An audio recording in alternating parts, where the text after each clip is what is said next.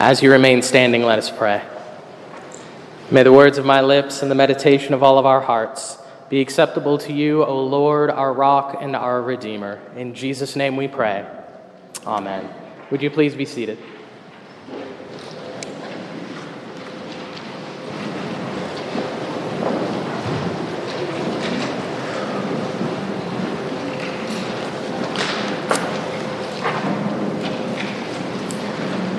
At the end of our passage last week, Paul gave his audience a command.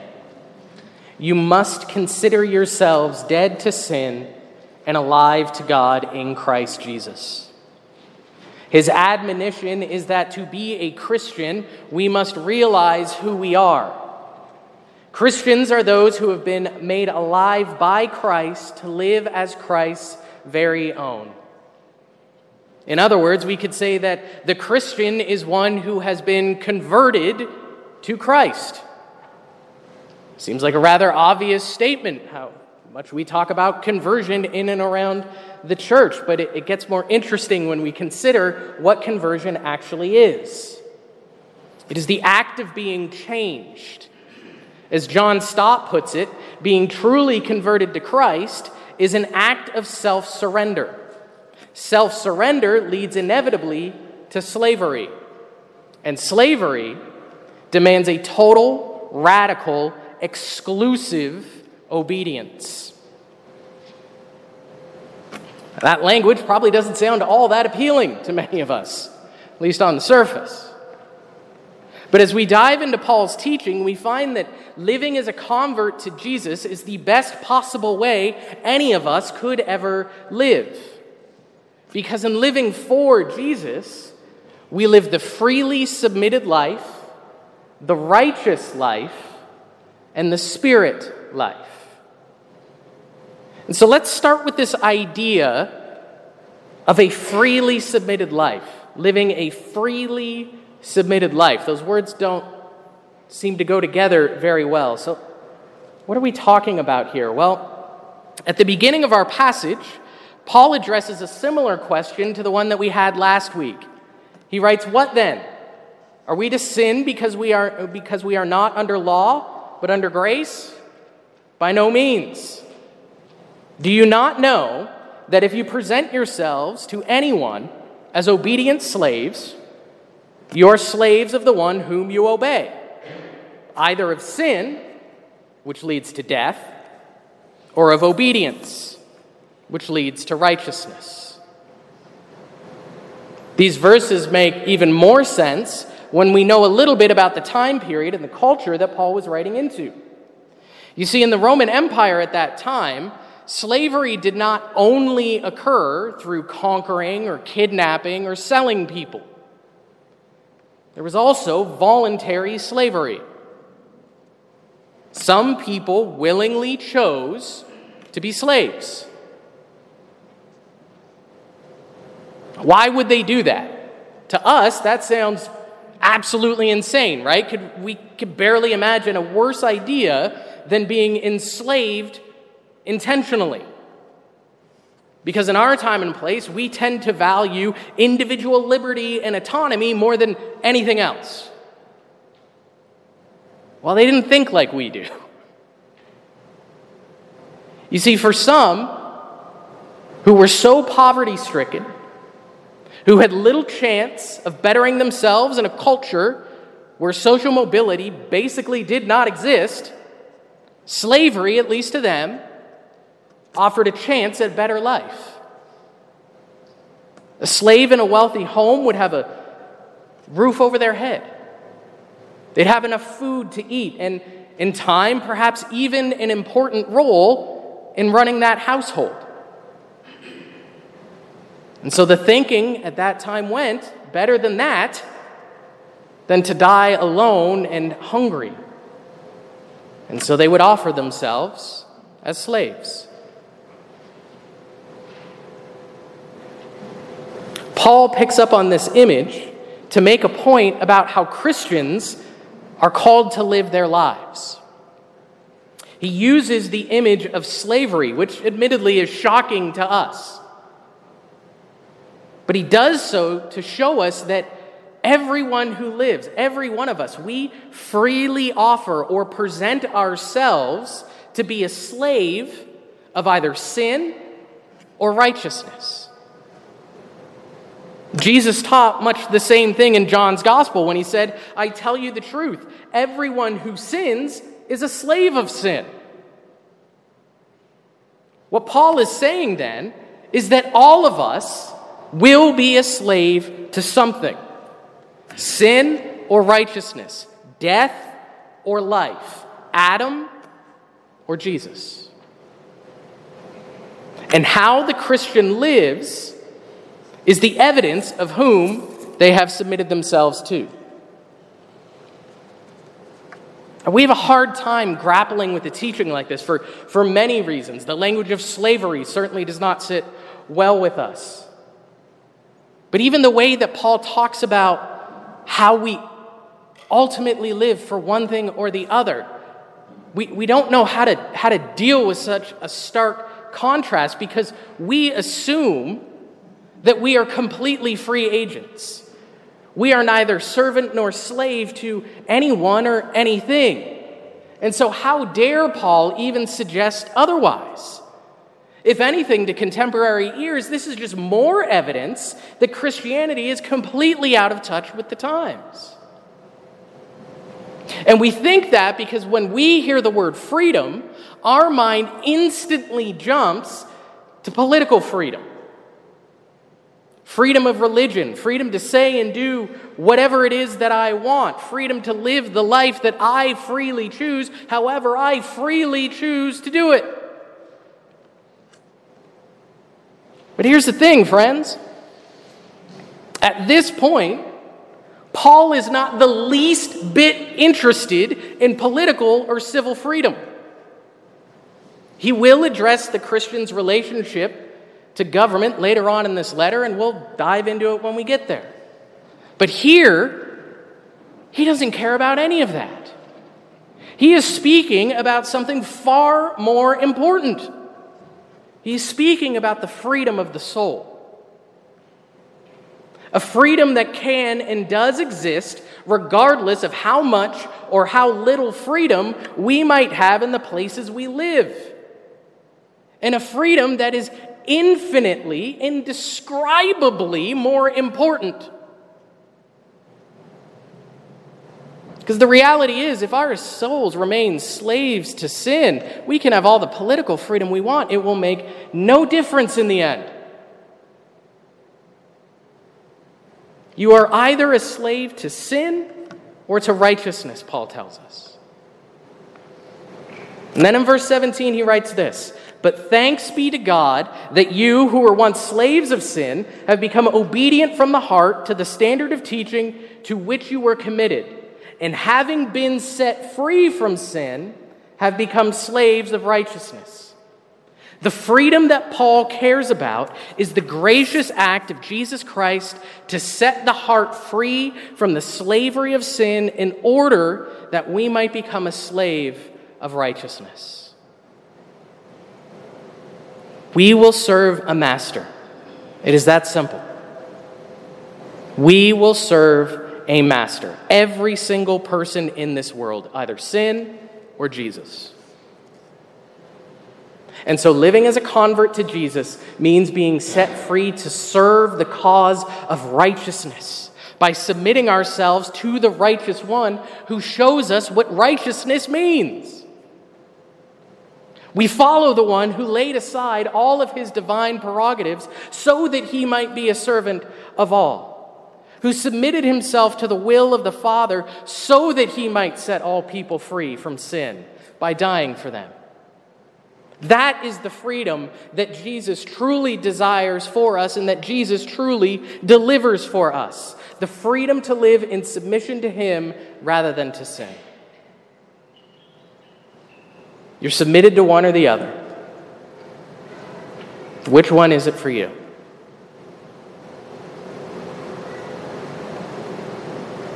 Who are you submitted to today? By living that freely submitted life to Jesus, the convert then gets to live the life of righteousness. And that means living a life modeled on Jesus himself. What Paul shows us here is that this righteousness, it is the free gift of God which is born in our hearts. As we just read in verse 17, the Lord works to set us free from slavery to sin, which is why Paul then writes, "Thanks be to God." It's why he starts the verse that way, because he knows that we remain in slavery without the work of God in our lives. And by being set free by him, we have then become obedient from the heart. Now, in the ancient world, the heart was considered a person's very center. It was the core of their being. And so believing or doing something from the heart meant believing or doing it with the entire self. And so the righteous life that Paul points us to here is the one that is entirely submitted to Jesus. Every part of us, nothing at all held back from him. No being righteous when everybody's looking, and then the moment they turn away and you think you can get away with it, you start chasing after sin again. That's not the way it works. We belong entirely to Jesus, or not at all. In belonging to him, then, the call is to pursue righteousness. Pursue righteousness from the heart. Instead of presenting yourselves as slaves to lawlessness, which only leads to more lawlessness, Paul tells us, so now present your members as slaves to righteousness, leading to sanctification. Choose righteousness, he is urging his listeners. Pursue it.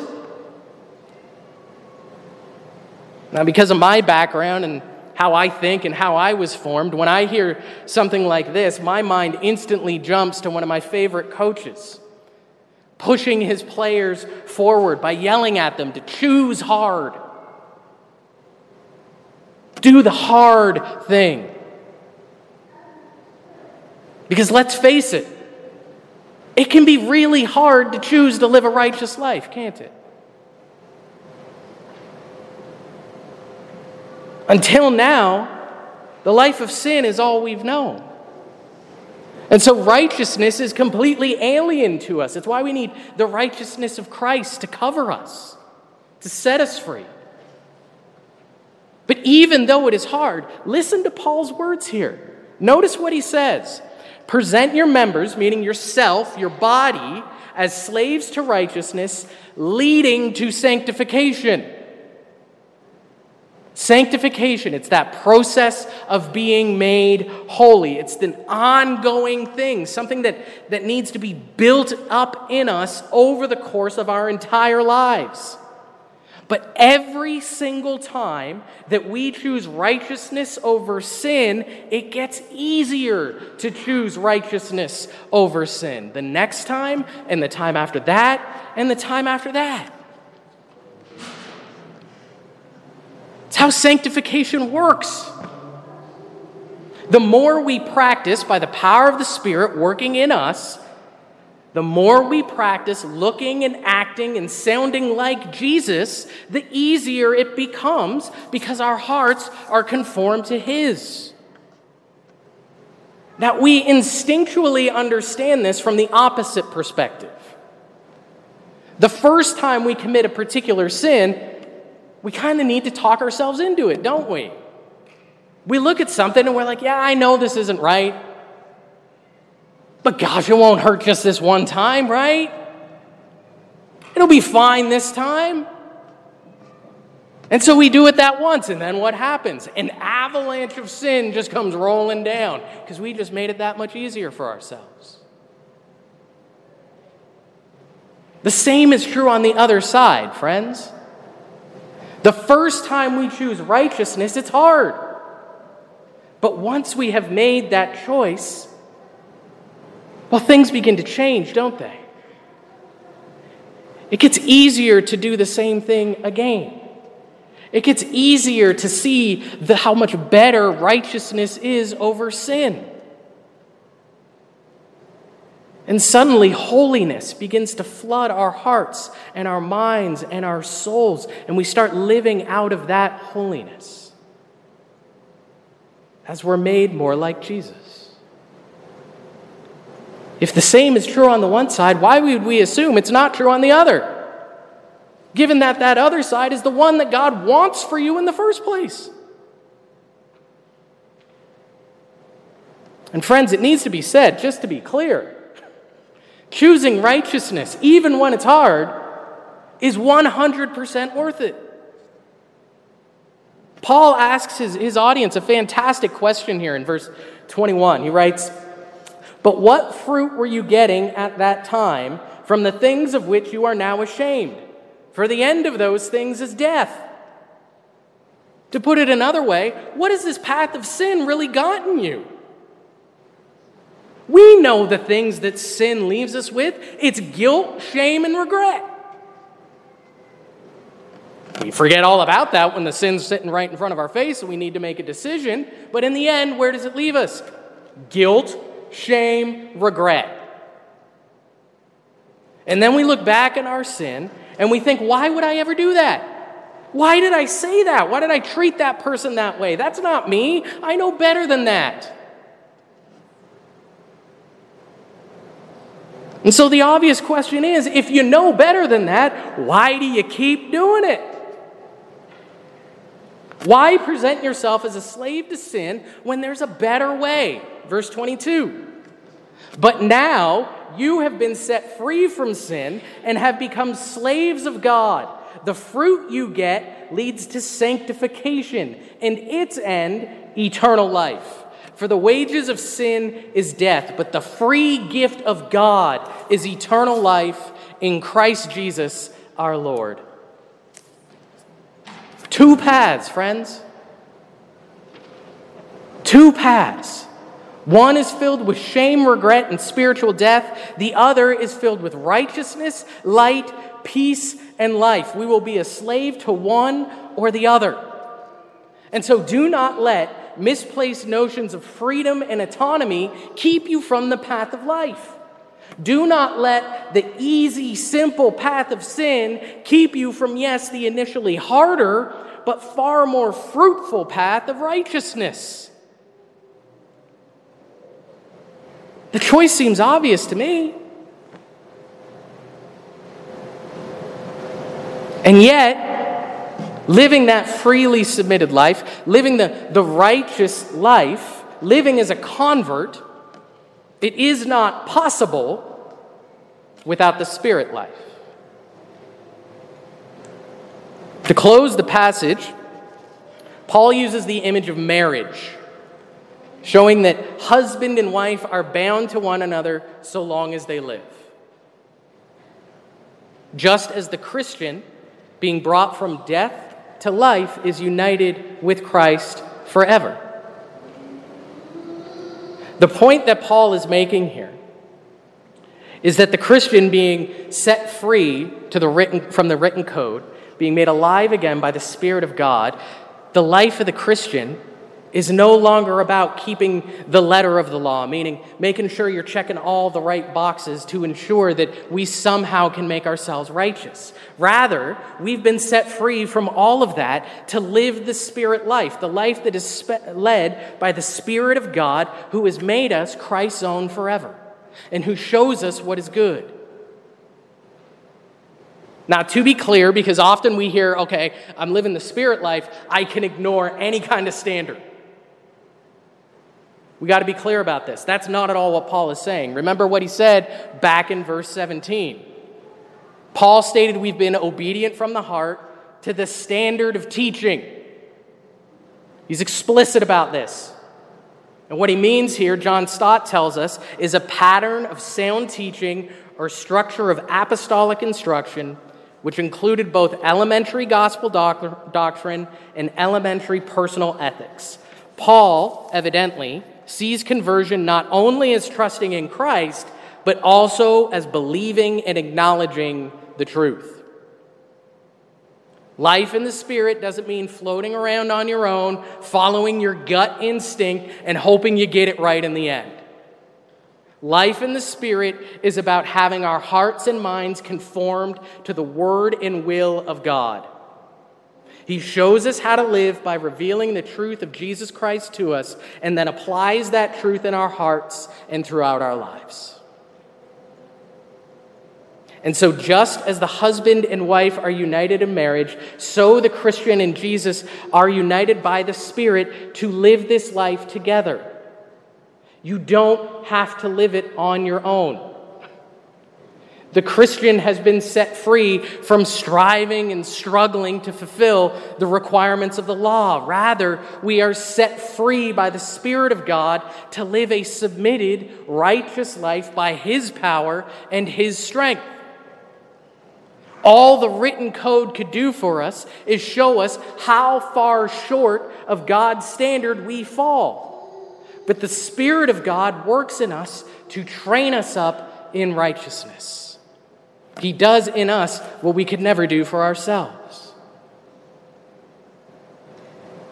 And while there is endless truth that we could pull from just that, what I want to highlight for us today is that because we are united to Christ by the Spirit of God, every time we feel that pull in us to go back to the slavery of sin, we actually have a way out.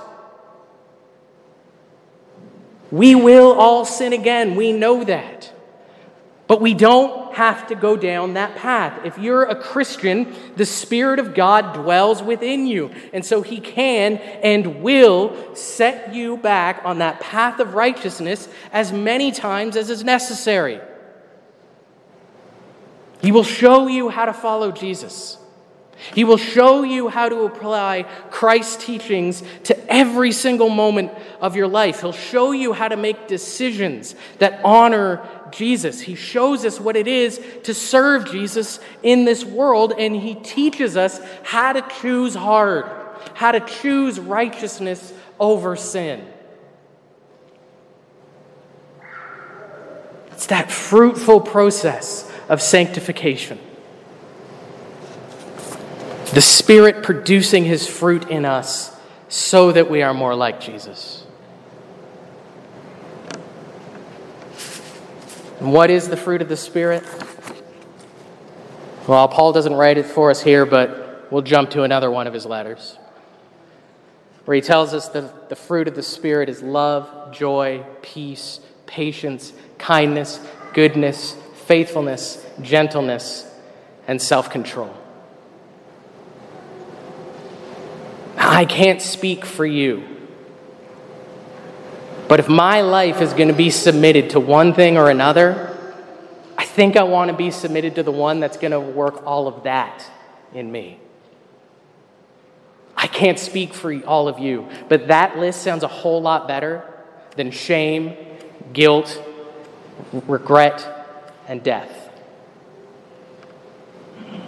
Do you have those things in your life? That list I just read for you. Do you have that growing in your life? Do you know the love, joy, peace? Keep going down that list, all of it. Do you know that in your life? Do you know the freedom that comes from submitting to Jesus? A freedom far more important than all the freedom that people out there want to go on and on about. Do you know the righteousness He works in and through you? Because it's there if you want it. The path is there in front of you. It might seem harder, but it is better and it is more joyful in the end, without question. This day, the Spirit of God, my friends, bids you to come to Him, to have your heart set free by Christ, to free you from sin and death, to walk the seemingly hard but joy-filled road of righteousness with Him. In the name of the Father, and of the Son, and of the Holy Spirit. Amen.